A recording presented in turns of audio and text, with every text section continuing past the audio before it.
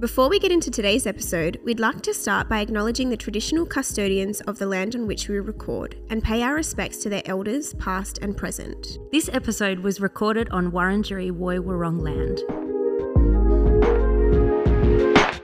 Welcome to Interior Couture. We're here to bring the same excitement over interior design that friends share when discussing the latest in fashion. So grab a glass and join us for another episode of Interior Couture, where design comes home. Welcome back to another episode of Interior Couture. I'm Ash from Tove Interiors. And I'm Claire from Amilla Studio. We are so excited to be back for episode 2 of season 2. How good. 2 of 2. 2 of 2. We're on a roll. Yeah, we really It feels good. It feels very aligned. There's that word again. It's our buzzword for this season, I think. Yeah, very aligned this season to the direction we're going personally. Oh, it feels so good. It is, and I feel like I'm learning so much. Yes. Today's episode, we're going to be touching on 1970s, the design era of the 1970s, and there was so much to unpack. It really was. That. And I found it so surprising that it was so relevant to some of my current projects. Yeah. Not in terms of their design style, but some of the, I guess, like theories behind it and elements. I was like, oh, this is so applicable. Yeah. And it's making me a better designer. So good, isn't it? We just get to nerd out every week, which is something that we keep laughing about, the sheer fact that we love doing all of this research every week and that we just get to be absolute nerds about it. It feels so good. I even went to the library on Saturday. Yes. Like an absolute nerd to go and research. They actually didn't have any of the books I wanted. I went there thinking, oh, I'll be able to find these really nice, 1970s books. I found nothing. So I just set up my laptop and worked from there, but it was cool. Coincidentally enough, I found books on our Suburbs Good Karma page. Did you? I did. Someone was putting up some books and one of them was specific to this era. And so I... Talk about the stars aligning. How good's that? It really was. Yeah. So we're going to unpack that today in our episode. Yeah. But before we do, Claire, give me your weekly recommendation. This week, I'm giving a recommendation based on something that I did on the weekend. So on Sunday, a girlfriend and I went to High Street Armidale, which is here in Melbourne. All of the bougie couture boutiques are all there along that strip, and we just went shopping. She was going to find a Hen's Day dress. I was going to find a dress for the Brownlow. Neither of us actually had any luck in finding what we were looking for, but we got to try on beautiful clothes and go in and out of these stunning stores.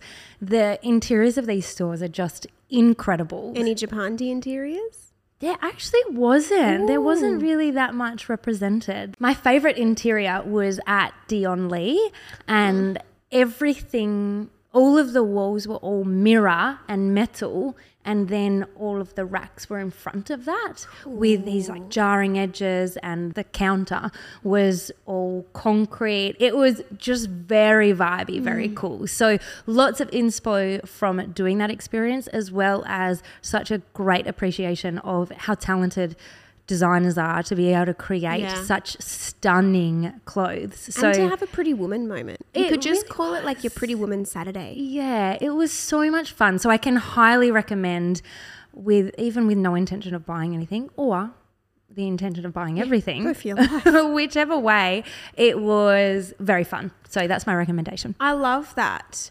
Mine is selfish. My recommendation is so that I can find out where you've all gone. Oh, great. Okay, give it to us. I think you should spend your time and money going to get a Japanese hair spa experience. Wow, talk me through this. It's been popping up on my Instagram a lot. I don't know how. Maybe it's because I'm loving shampoo right now. Yeah, but she's in her shampoo era. I'm in my shampoo era. Contact me if you want a good shampoo. Yeah. But yes, so it's like this full immersive experience where they like steam your hair and scrub your hair, and they whack it with a rake. I don't know what that's doing. And then they put like the hot steam towel over your face, and it all just sounds so luxurious and relaxing.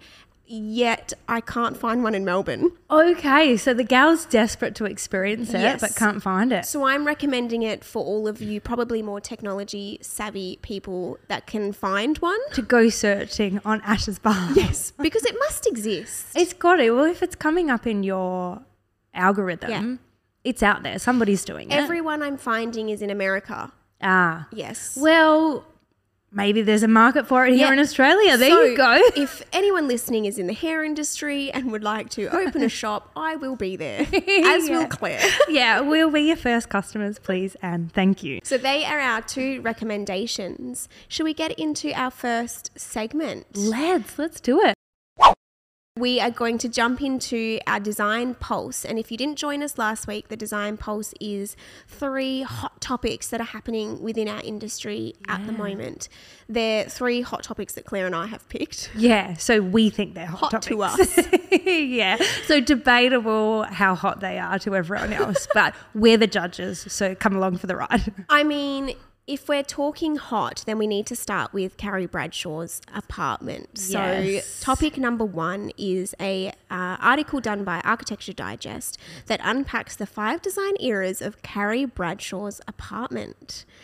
This was so fun. Yeah, this is great. So, of course, we're talking about the iconic Sex and the City Upper East Side pre-war Brownstone studio. I love that they specified pre-war. I don't really know why, but I was like, oh, a little bit of a character element in it that I didn't realise. Yeah, it's so iconic to Sex and the City and the journey that Carrie Bradshaw goes on throughout the seasons ran from 1998 to 2004, plus the 2 movies, and now we're in season 2 of Just Like That, which is the next era of Sex and the City. And in all of these eras, Carrie Bradshaw's apartment has been front and centre, and the reason that this article has come up now is because, spoiler alert, if you haven't watched the season final of season 2, block your ears right now, but she is selling her apartment. So it's the end of an era. She is moving out, and Ash is currently blocking her ears, even though she did the research, because she hasn't watched it. I feel like it was blocked enough that I didn't quite hear what you said, but I was following your mouth enough to know it was now time to unblock my ears. Great. I have to say, in reading the article, one of the quotes that I found really relatable was this one. It says, "Minty green walls, wood mid-century modern furniture, books and magazines galore, and unabashed pattern mixing are all on display here, which is a reflection of Carrie." I really liked that in multiple points of the article, it talked about how the apartment was redesigned or added to be a reflection of what she was going through at that point in her life. And that's something that you and I harp on a lot about, is that you don't need to design your home once, like one and done. It needs to evolve as you evolve and as you change. And it feels like they were really intentional with that. And I quite liked that. Totally agree, because you can see in so many alternative series, that's the word I'm going for. You can tell in so many alternative series, the set of a home is a set, and that's it. Like it Friends, doesn't it doesn't change. Yeah. Whereas this, it does actually feel quite unique to Sex and the City. I'm not able to pinpoint, I didn't research it though, I'm not able to pinpoint another series where they change the home so dramatically and add and subtract. And there's this real, what is that smirk about? Gilmore Girls. Oh, okay. It's the only other series I can think of. Okay, there you go. But a similar theme where they're following like a main woman character. Yeah. So I wonder if that's kind of... That's the thread. So I really enjoyed that throughout this article they make reference to the fact that Carrie, her character, is a writer in New York City, and she is living essentially slightly beyond her means by having a bougie apartment, bougie things that she can't necessarily always afford. So there's flea market items thrown in there, and I loved reading that a lot of them have actually come from a Manhattan flea market that they find and then they bring to set, which is just so wonderful to see because it almost gives us confirmation that this is how we too can be living our life, forever adding little bits and pieces to our interiors as, you know, we add to our life. The most relatable point I found in the article was Carrie Bradshaw's biggest thing was redecorating after a bad breakup. Yeah. And I did that in my younger years when I would break up with someone. I don't know what it is. It's that need to chop all your hair off and redecorate your space, like a fresh... Like stepping into a new identity, right? Yeah, and I guess a lot of it is also like removing memories that you had with that person. Energy of them around, yeah. And I just thought, I love that they thought about those items in a set, and I think that's what made the show so relatable as a whole, because they're not, like you said, not a lot of other shows would think, okay, well, they've gone through a big life change, so I'm going to redecorate the set. Yeah. Whereas this was such an integral part of it and so relatable, and really what we do with our interiors. Yeah, it would have been a miss if they hadn't have taken that storyline all the way through. Sex and the City, of course, was so very iconic, probably just before our time. I was only 8 when it came out. And I was 4. Yeah. So, a little before our time. So a bit before our time, but definitely as we've grown up. I'm not a Sex and the City. I haven't seen every single episode, but I do know the general storyline of it all. And the fact being that at the time it was so very iconic of the era, and to follow these 4 powerful, diverse women, their interiors really show their personality. Not just Carrie's apartment, but all of their apartments are very different and very unique to them, which is so great to see because, as you said earlier, we harp on about that all the time, and it's great to have reference points to that.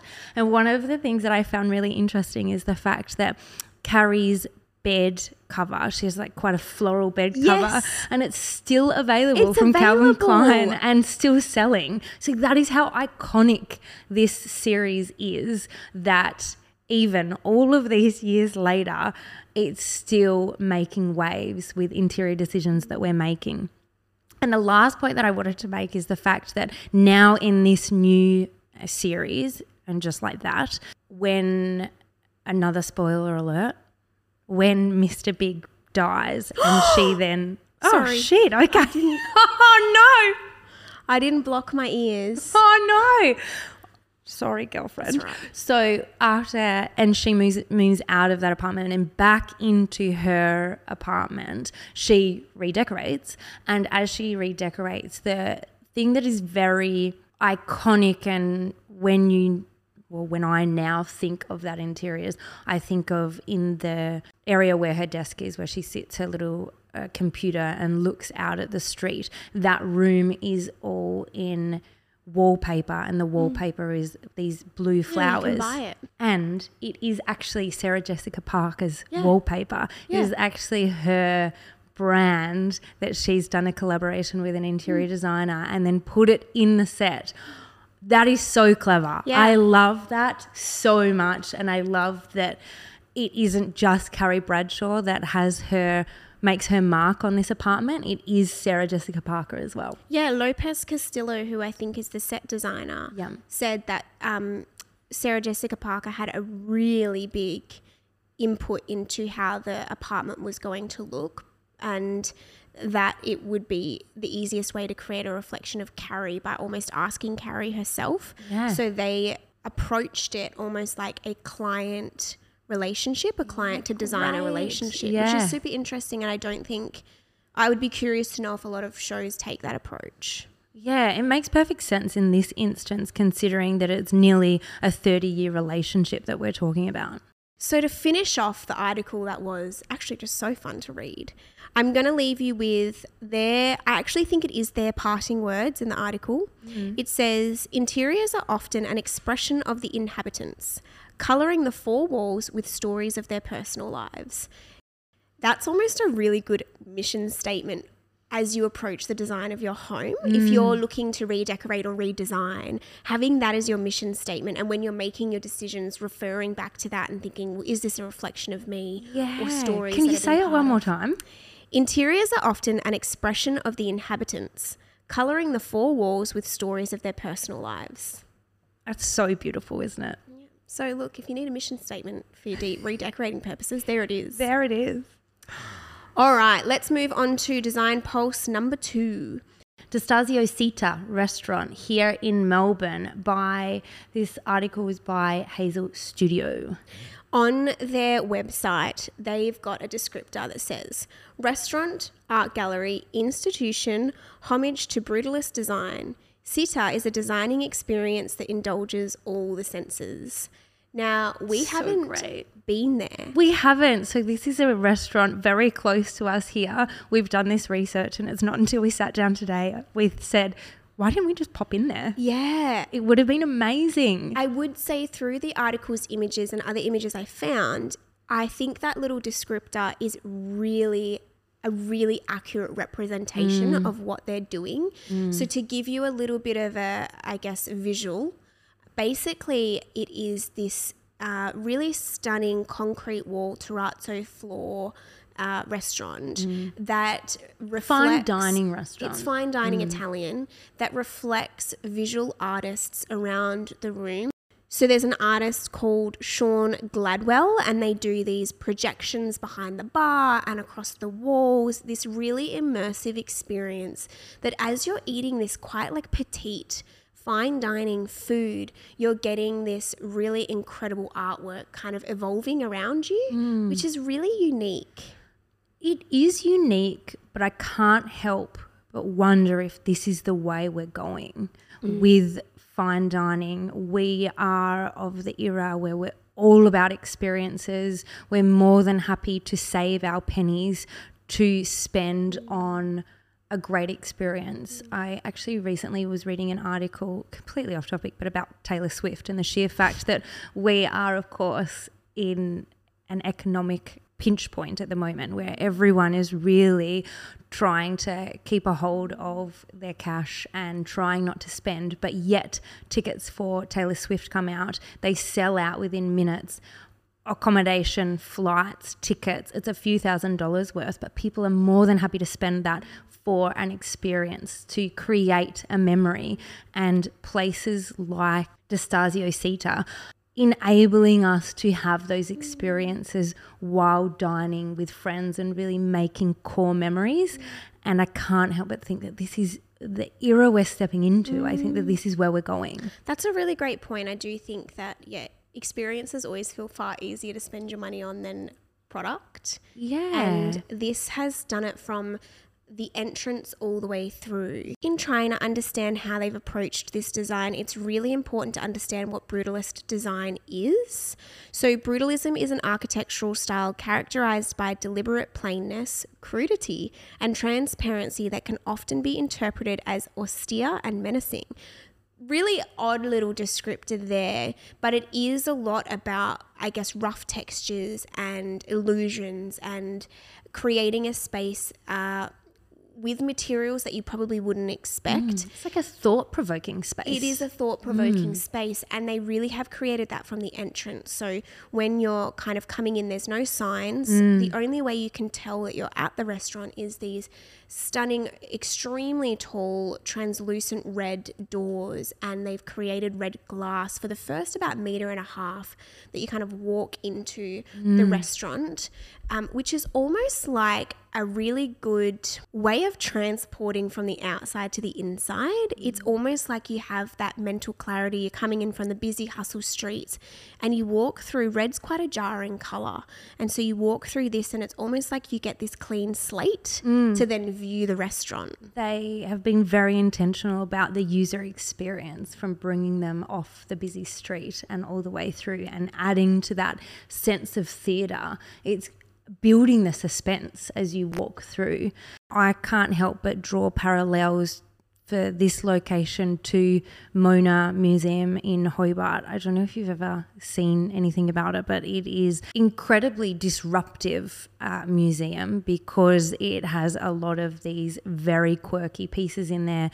The restaurants are quirky, everything about it. So David Walsh, it's his private collection of artwork which is open to the public, and the whole building is very reminiscent of this restaurant as well. They do have a lot of similarities in their quirkiness, their boldness, the type of artwork that they're displaying, and there's obviously a big demand for it, considering not only is Mona absolutely thriving and essentially bringing so much tourism to Hobart, but then we've got locations such as Destasio Sita popping up that complement that kind of experience so well. Yeah, and I really appreciate that articles are done on restaurants like this, because if you walked in, you probably wouldn't understand the amount of thought that has actually gone into the design of this, down to he wanted everything handmade.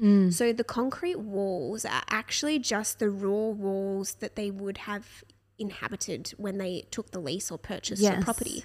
But they've gone a step further and actually sanded them back and created some texture and some roughness to it that makes it feel really intentional, as opposed to generally when you get a lease, you create walls in front of it. Put things on top, right? Yeah, and they really didn't stop at that. Everything was really well thought through. The black and white terrazzo floor throughout the dining room took 2 tradespeople 7 weeks to hand pour and place the, like, I guess, dispersion of the actual terrazzo itself. How is that attention to detail? It's incredible, and I think that's where context is so important. I try and live by, you need to understand the context of something to really appreciate it. Yeah. If I walked into that, I'd think, oh, great, black terrazzo floor, beautiful. I wouldn't have really thought much more.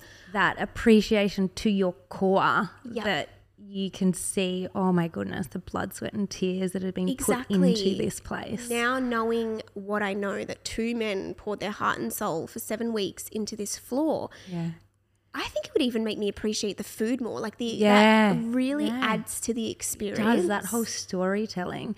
We should mention that the restaurateur is Ronaldo Destasio, and his name is just synonymous with fine dining. And this is just another feather in his cap, because he owns many, many restaurants throughout Australia, not just Melbourne.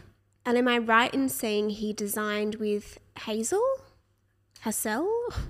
Studio? Yeah, Hassel Studio. So the design team is Rita. I put that together. Rita. No, just Rita and Bronwood Uphill. And it was designed in 2019. I would say a really great place to leave it is a quote by the Australian Interior Design Awards, where obviously this restaurant won the awards. But great. They've put, his art-filled restaurant's design was driven by instinct and not fashion. And again, we're going to harp on, but everything has to be from within. Like, that gave me chills. Isn't it such a good quote? Because a lot of the time I hear clients be like, or I'll do this because it's on trend, or I'll do that because I'm seeing it a lot. And I'm asking them why. Like, why is that what's motivating your decisions? And I think you have an instinct for a reason. We were given it for a reason.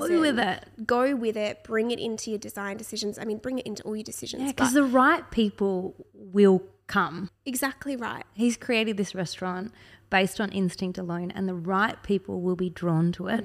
It's not going to be for everyone. Well, they're just not his people, right? Exactly. Last but not least in this segment of Design Pulse is the Milan Trace videos. So to give you context to that, Yellow Trace, which is an online media platform, and they follow interior design and architecture and a lot of what's going on within our industry. They do a review on Milan Design Week, which we have talked about how much we love Milan Design Week, and they call it Milan Trace. And that was how Claire and I got a snippet into Milan this year. And basically it's like a conference for interior design nerds like you and I. Yeah. Where we really get to sit there and see their perspective, specifically Dana's perspective, who's the director and editor of Yellow Trace, her experience of Milan. And so if you are in the industry, this is really your ticket to ride. So we went along to the live event, but they have recently just released the video footage of the event so anyone can see it for themselves. It's an hour and a half long. It is very worthwhile viewing to see where the world of design is going.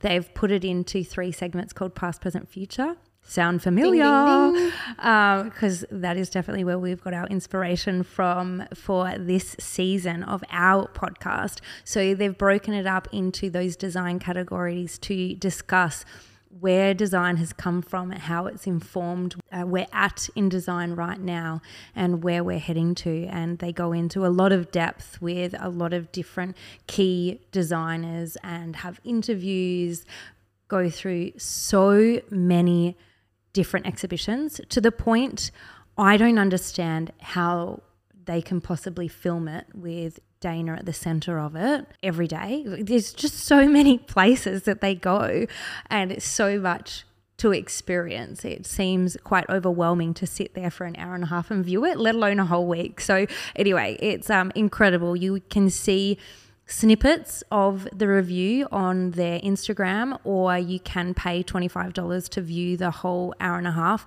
And I believe that it's worth the $25. It's worth supporting the industry to see it. I would recommend it for two kinds of people. I think if you're a creative and you're in the industry, it's $25 well spent. Very much so. I also think if you're a young female entrepreneur, yes, it is worth the $25. It's so easy. You're so right. I think listening to Dana herself talk, and you can see the passion behind it. I mean, this woman had been talking for days and lost her voice. You know, she was constantly trying to drink tea. Because we saw the 6th show and final show. Yeah, and she'd obviously just been going at it for, you know, a couple of days. I can definitely confirm that she creates a non-intimidating? Yeah. Less intimidating? Yeah, like nurturing, approachable. A really approachable environment and something to really strive for. So I don't think if you're not necessarily an interior designer that it's not worth your time or money. I think it is 100% worth it. It is, to see the powerhouse in action. And while we're on the subject, very fitting, the day after this episode goes live on Friday, Dana is doing her TEDx talk in Sydney. She has a 15-minute slot. If you look on Yellow Trace's Instagram, she's taking you behind the scenes. She's been kind of unlocking the behind the scenes of her prep work, and the sheer fact that she's got a 15-minute time slot. She's been prepping for this and she's at like 25 minutes at the beginning of the week and she's stressing out. Anyway, she is a very likable. Yeah, she's so likable, so relatable, isn't she? If you have the opportunity, you can register for TEDx, which is a whole day event in Sydney. You can register for the virtual event, or of course, if you are in Sydney, you can head along. Let's take a deep dive into the 1970s. This is really exciting. The 1970s is colour and excitement and maximalism, and there's so much going on in that era, both historically and in the design world. To give you a bit of an indicator historically, I mean, the Vietnam War and the anti-war movement was really at the forefront of that decade. It was the end of the civil rights movement. Ted Bundy. What's this? I don't know. Oh, he's a killer. Pardon? He's a killer. I thought you meant like, oh, he's a killer, like No. killer, like a good thing. You actually mean a murderer, like literally, very literally. Cold hard blood. But there were a lot of, and that shaped a lot of, I guess, rights that came in the 80s. So there was just a lot going on in the 70s. Heaps going on. And at the end of the 60s, the Beatles disband, Elvis Presley passed away. So there's a lot happening at the very end of the 60s, which are informing the 70s. So other things that were happening in Australia in the 70s were that seatbelts became compulsory in cars in the 70s. Isn't it ever? Australia was involved in the Vietnam War up until 73, where Australia removed their involvement. Australia had their first legal casino open in Hobart in the 70s, and the Sydney Opera House opened. Oh, I didn't know that. Yeah, there we go. So there are a few things that were going on at the time. So that's the era that we're in. And as far as design is concerned, we're talking all things 70s. So think browns, purples, orange, yellows, shag pile rugs. Yeah, flower power. Patterns galore. Yeah, wallpaper, lava lamps. It conjures up for me groovy. It does. The word groovy and that 70s font. Yeah. I don't know just why like that 70s show, right? think that 70s show. Yeah. That's what. I don't know why I think lava lamps, because I'm pretty sure that wasn't the 70s. No, it is. Oh, it I is just the said, 70s. Yeah. Okay. 70s lava lamps.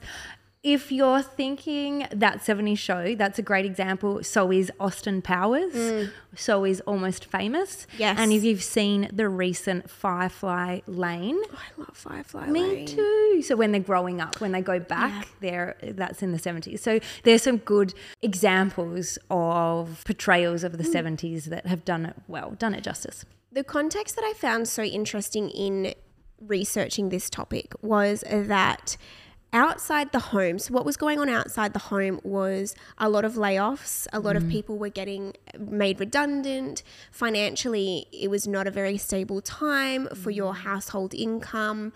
People were mainly working 2 to 3 days a week as opposed to full time. Yet there was a really big focus on interiors.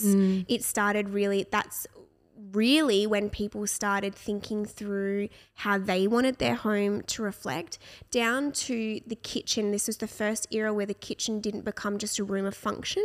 It became a room where you would gather, which I found really interesting because people were having to spend more and more time at home because we weren't working. I don't know if that triggers anyone. Yeah, sound familiar. But because they were working less and home more, they started to evolve their interiors around that. And I love that the kitchen completely changed function at that time. While we're on the subject of the kitchen, I love 70s kitchens. There's just something about them. They're so playful and fun. Tiled bench tops. Yeah, tiled bench tops or laminate bench tops. It's like the introduction of those thick coloured laminate bench tops and laminate cabinetry. There are coloured appliances. Like just think of those avocado green appliances. It's not necessarily something that I would include in my home, but I have a deep appreciation for it. It just looks so fun and so inviting, and you can see, or I can picture the type of parties and conversations that would be happening in those sorts of kitchens during the 70s. And we're talking about an era that's all about free love and flower power, and this is the kind of narrative that we've grown up with. And then when you look to the interiors are really reflecting that. And culturally, not only are we coming out of like the Vietnam War, but there's so much social change at the time where we're getting rid of like old ways, and we're overturning things such as women's rights and peace activism and First Nations people. All of these conversations are really heavily protested, and a time for change externally, and as you say, also a time for change internally as well. Definitely. And within the industry itself, if we're just focusing on the build industry, it's time for change. In the 50s and 60s, there was a really big push on like multi-build. Yes. So you would buy like a house off the plan kind of theory. Yeah. And every house looked the same. Yeah, and everyone in the street, you might have the mirror image of your Correct. neighbour, but that's it. Whereas in the 70s, this was when synthetic fabrics were introduced. And because of the introduction of synthetic fabrics, they were able to create, and I love the quote I found which said home fashion, which you and I are very much about at the moment. I can't believe you found that. I know. Because we thought we came up with it. Yeah, we did. We did come up with it in theory. We use it to each other Just all stumbled the across time. Yeah. But it came up with these, I guess, affordable furniture pieces that you could change and chop and change colours and do all of that, which I guess was the first era people were putting their own thumbprint on their home because they had the ability to do it. Yeah, it's that introduction of personalisation, which we didn't see prior to the 70s. So my bold call would be it's when homes started to become bespoke. They started to become a reflection of whoever was living in them versus I bought off the plan, we all have the same home. It's very 50s and 60s. The hippie movement also infiltrated the interiors, where people are becoming more conscious of the environment, the environmental impact, and not only the introduction of upcycling in the 70s, but you can see this kind of back to nature trend where we start seeing plants brought into the home. Can you picture those indoor like fern gardens that would always be under the stairs with, I'm picturing those houses with the pitched exposed timber ceiling and a fern garden in there. It was really the first introduction of indoor plants coming through, and that nod to nature and trying to be more connected to nature because of this hippie movement. My favourite quote that I found was actually, "It's easy to dismiss the 1970s as the decade that taste forgot. However, after years of pared-back discipline with a focus on function in the mid-century design movement, the 1970s is a decade of excess and over-the-top interiors that you can form into something you love." That is so great. It's true, because you do think 1970s, you think like the avocado bath and toilet and sink. Yeah. Like you do think all pattern of these on top of pattern. Yeah, you think like, ugh, yuck. Yeah. But the actual, I guess, intent behind it and really blossomed the interior design movement. And for that, we owe it. Like for that. And not only interiors, fashion as well. Fashion is having the same movement at the time. You think of flared jeans and little crops with flowers and patterns everywhere and putting flowers in your hair. Fashion is having the same sort of moment in the spotlight as interiors, and it's changed so much of where we're at now with personalising fashion, personalising interiors, and it all started in the 70s. Yeah. I mean, there's one thing I hope will never come back, which is carpeted bathrooms. Oh my goodness, please. But everything else, I'm happy for the swing to come back in this direction. Yeah. You know, so I'm happy to have that in the present time.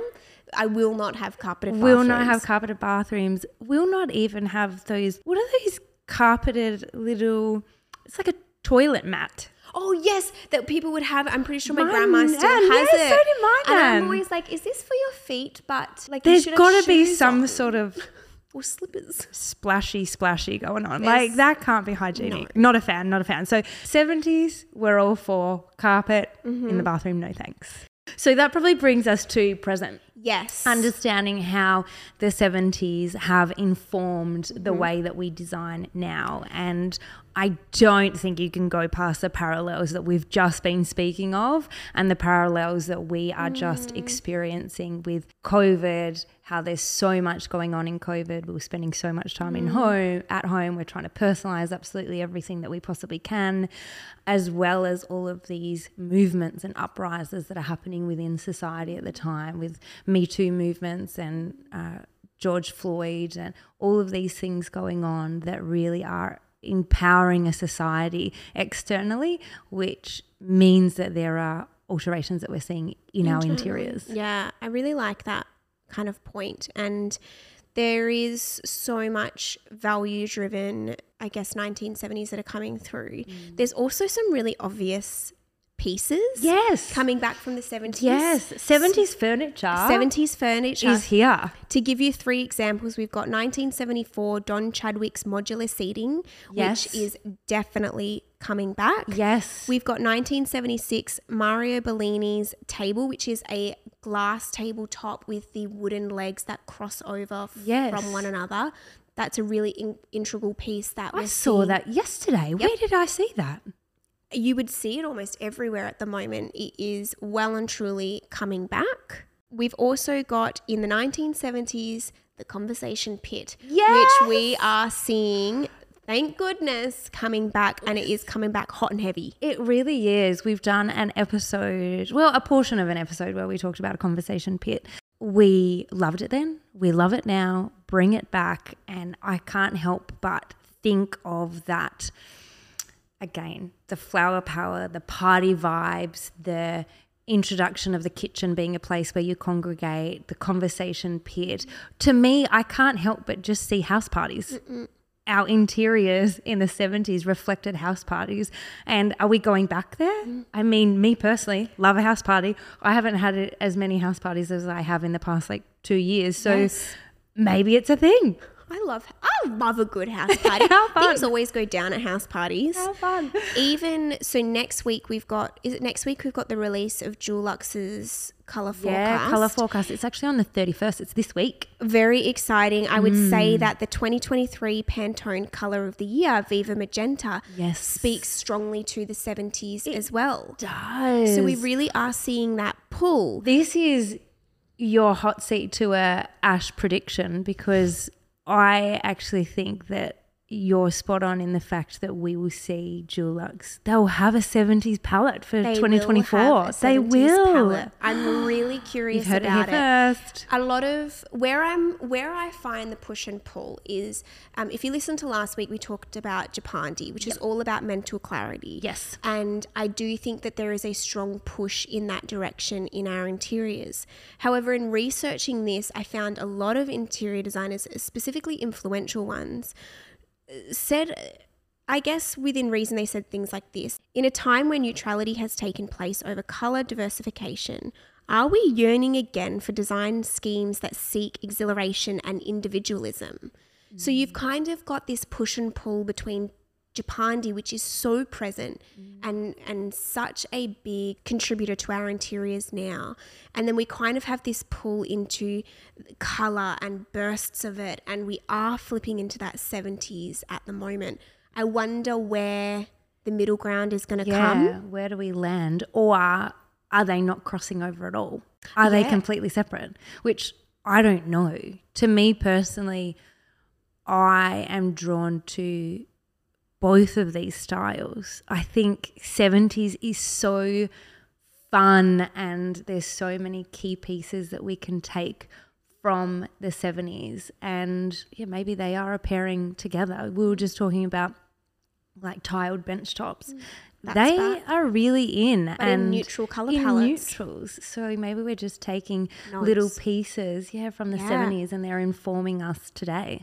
There was a survey conducted by First Dibs, and they said 26% of interior designers admitted that there will be a revival of the 70s style in current trends. I love the term revival. Yeah, me too. The 70s revival. Woo! Yeah, and we're seeing it in fashion as well. So Marie Claire magazine quoted that the 70s fashion is always in style.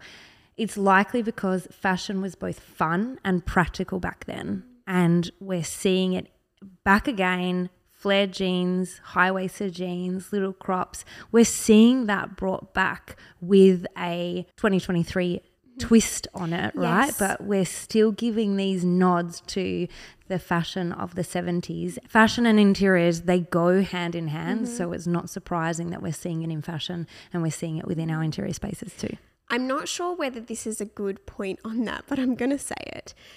When you had talked about practicality in fashion, I do think that's something that we are striving for now. I think about the flared jeans, and all I think is when you walk through puddles and you would get like the bottom was always wet, and you would get like the jean would pull away and get threads. I had vowed I will never do flared jeans again, and I was talking to a girl a bit younger than me who was into flared jeans. I was like, don't you get that wet? And she said, no, they're all hemmed right. Like they're hemmed to, and we are doing that tailored look of nods in history. Everything. Yes. And it's that move away from, I don't think it's the fast fashion term, but it is moving away from not tailoring something to yourself. Like one size fits all. One size fits all, and doing more like this is where the trends are sitting, but catering it to yourself. Yeah, I want to be a part of it, but I want it to be mine. As far as looking to the future, I think we're only going to get deeper in it. It feels to me, it's just a prediction, who actually knows, but it feels to me that we're at the tip of the iceberg when it comes to the 70s, and I think we're going to go in there deeper. I am conflicted. Okay. I think that there are elements that will well and truly see their day and be out next year, and that specifically is tiled bench tops. Yeah. I think there is an impractical element to that we can't solve. Those tiles that they use are incredibly fragile, and even the grout itself. Ceramics, usually ceramics rather than porcelains. Ceramics. And the grout itself, although there are stronger grouts we can use, there is not a foolproof, stain-proof grout. Yeah. And so I do wonder whether their time and place is very much a trend. However, I do think those kind of bold colours and velvet chairs and even the lighting in the 70s. Yes. I think that will stay. Yeah, and like patterned wallpaper and all those sorts of patterns, and even the colour palette going back to in the 70s that they're introducing these browns and oranges and mustards. Yeah, we are going to those earthy tones. Those sorts of correlations, history repeating itself, that, you know, well, what's next? The 80s is next, right? So I think we do need to get a little bit deeper in the 70s before we switch gears to the 80s, which it makes sense that that's where we're going next, that the 80s is where we're going to. Where I found a contradicting theory that I don't think we will ever return to is that there was a architect called Jim Sterling. He was very prevalent in the time. He recommended to other architects at the time to never propose their designs as something about style or feeling, to only ever propose them about function alone and hide the style and feeling that you want to achieve because of the economical climate back then. So because there wasn't a whole lot of money when people were investing in big projects that architects would put on, they were looking for purely function. How's this going to benefit our society? Things like that. And so architects were having to distort how they displayed their designs to purely bring over function. And your point before, where we are moving into, I mean, there's so many talks that we're going into one of history's biggest economical downturns, and there's so much going. I hope that we don't adopt that. I hope that we adopt that feeling is what makes all of those other elements okay. Yeah. Feelings is what you go, okay, I might be at a pinch financially, but I've got this home that I feel so comfortable in, or I've gone to this restaurant that really evoked something in me, or I walked past a beautiful building today. All of those things assist to the troubles of life feeling easier. Yeah. It goes back to that memory building and that experience that we are seeing so much importance being put on with the restaurants and things that we were talking about being developed, and our homes are exactly the same. So I'm totally with you. I hope that never goes away, but I don't see that it could. Now that we know, it's like we can't unlearn it. We now have learned that this personalisation that was introduced in the 70s was just the start of it. It's got to go deeper. 100%. I don't know what that looks like, but it's got to go deeper, surely. Well, I think that's the 70s. I love it. Me too. That is episode 2 of Interior Couture done. It has been so much fun. Until next week. Thank you so much. Bye. Thanks for listening to another episode of Interior Couture.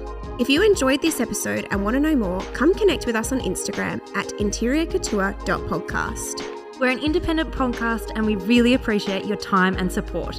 A follow on the platform that you're listening to this episode on would be amazing.